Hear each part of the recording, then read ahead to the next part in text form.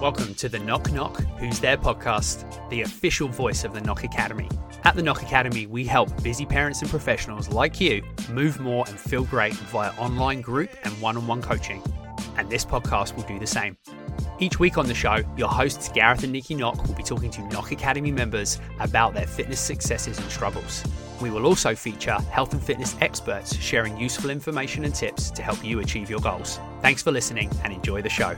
Hey everyone, welcome back to another episode of Knock Knock Who's There.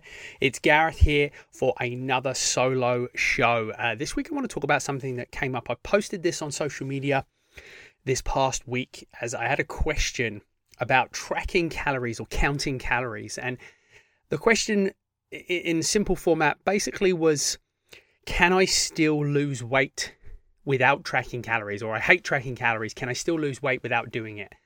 And I thought this was a really powerful question, and it's not just related to weight loss, but sometimes it's also about weight gain or changing your body composition, shifting to less fat, more muscle, all of these things. And they are all linked to the amount that we eat. Science shows us that calories in versus calories out is fundamentally the way we lose fat or lose weight.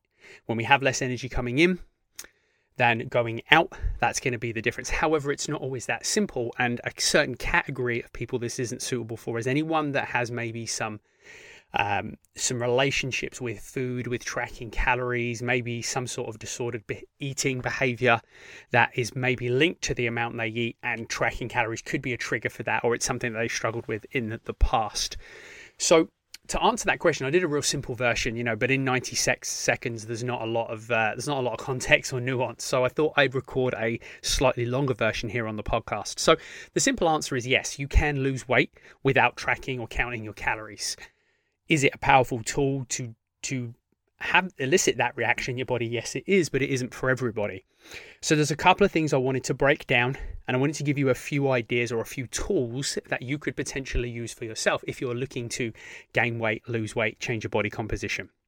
So first of all, if you don't like tracking your calories, you could, of course, always a real simple approach is just do it for a few days. So if it isn't, you don't have a history with disordered behaviors around tracking food or calories, you haven't had any issues in the past, and it's perfectly safe, and in your opinion or a medical professional's opinion, to track your calories, just do it for a couple of days. This gives us a really good baseline. It lets us see what the amount of food we should be eating looks like on the plate, or looks like, when you're preparing it. So it is a powerful tool. It will give you a guideline. It will let you know roughly how much protein you're getting, how much fat you're getting, how many carbs you're getting.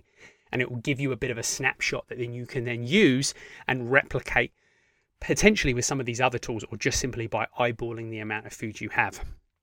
So that's number one. Number two, you could look at your portion sizes. This is a real simple one.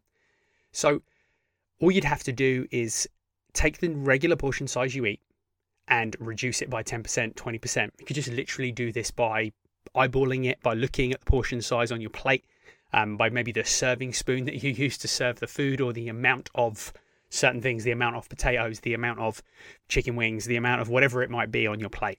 You could also use something that's referenced as a hand portion guide. This is by using your hand to measure portions that are suitable for you. This is a bit more complex and it's a bit hard to give without a visual, so definitely reach out to me if you have further questions about that, or you can look it up on precisionnutrition.com. You'll be able to find out more information about hand portions. I'll also pop that in the show notes. You could also try these simple things when you're actually eating your meals. Slow down. Slow down the pace at which you eat your meals. Okay? You can do this by simply putting your cutlery down between mouthfuls, popping them down on the table, chewing your food really slowly, finishing that mouthful before you pick your cutlery up and start the next mouthful.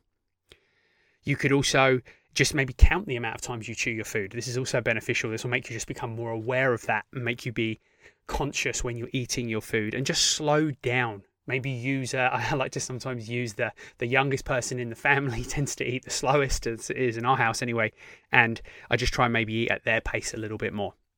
Another thing you can do at mealtimes is to remove distractions. So this would be number 3, remove distractions. That means no cell phone, no TV, no music, no other distractions other than the human connection you have with the other people that are there during your mealtime.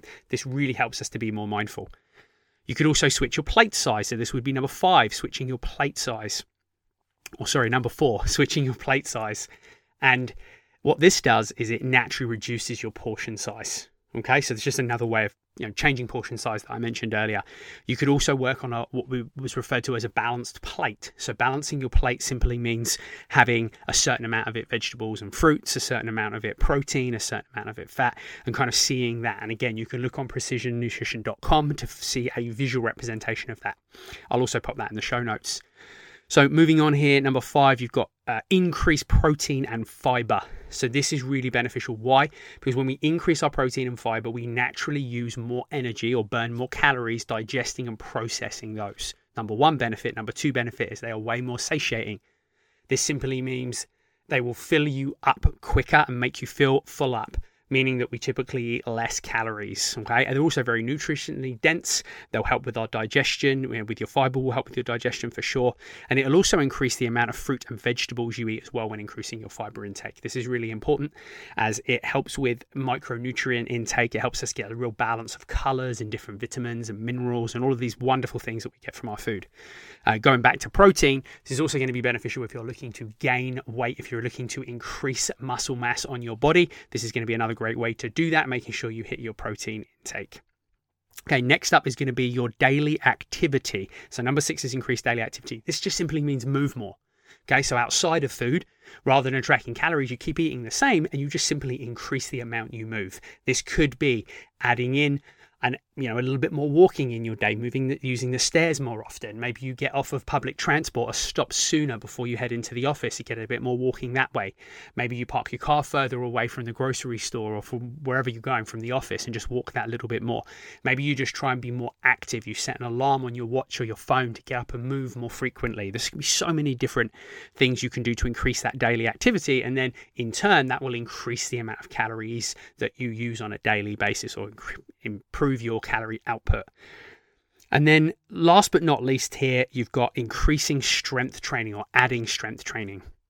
Now, adding strength training is beneficial because it is going to help you build more muscle mass. So again, with your protein.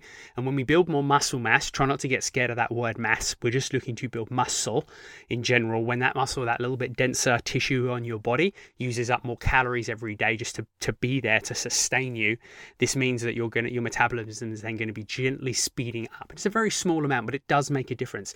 If you're looking at body recomposition, as a goal, so having more muscle, less fat, or looking leaner, this is also going to be massively beneficial that you get that strength training in for your body, with all the other countless benefits that strength training brings. So there are a few little tips. I'm going to add one more bonus tip here that I didn't touch on earlier that just kind of popped into my head that I think is going to be really beneficial when you're looking at protein and fiber intake. I'll also say eat more whole food, eat less processed food. And this is for the same reason with eating more protein and fiber, is it will fill you up. It will make you feel more satiated. Plus you'll get more nutrients. You'll feel fed and you'll get less cravings. Okay. It's also shown that we can eat way less of our more whole foods than we can of processed foods. Those highly processed or ultra processed foods, we can just eat and not typically feel satisfied or full up, meaning that we end up eating more calories overall. I like to think of foods, if this helps you when you're maybe asking yourself what's a whole food, what's a less processed food or a more processed food, use a scale. I always use a scale of nutritional value basically. So is it more nutritious? Is it less nutritious? So something that's whole food, like a whole potato, a whole vegetable, or a meat product that's just been butchered or whatever it might be, that's going to be your less processed. Okay, your French fries, your candies, your breads, your anything that goes through a big processing to get it to you, anything that's packaged is going to be more processed. Now, that's not to necessarily say that any of these things are good or bad. They all have a place in a healthy, balanced nutrition. However, we want to aim for those more whole foods more often. So there are some incredible tips for you that you can take away and help you manage that energy balance in your life without having to meticulously track everything. However, if you do want to do that, that's perfectly okay as well. If you require any more tips about this, you have any questions, feel free just to reach out, shoot us a message on social media at the Nock Academy. You can also reach out via email, team@thenockacademy.com, where we will be happily to answer all your questions or point you in the right direction of some of our nutrition and lifestyle products and services that we offer, and help you keep on track. So Thank you for listening. Thank you for tuning in for another episode. We'll be back with a guest episode next week, and hopefully you enjoyed this bite-sized piece of information that's going to help you with managing, your nutrition and making it work for you. That's it for today. We'll catch you next week. Thank you so much for tuning in, and remember to hit the subscribe button so you never miss an episode. If you enjoyed the show, share it with at least one person, and please consider leaving us a 5-star review on Apple. It really helps us reach more people. Come join our community by heading over to our website or finding us on social media. All links are in the show notes. And remember, the world of fitness is 10% facts and 90% opinion.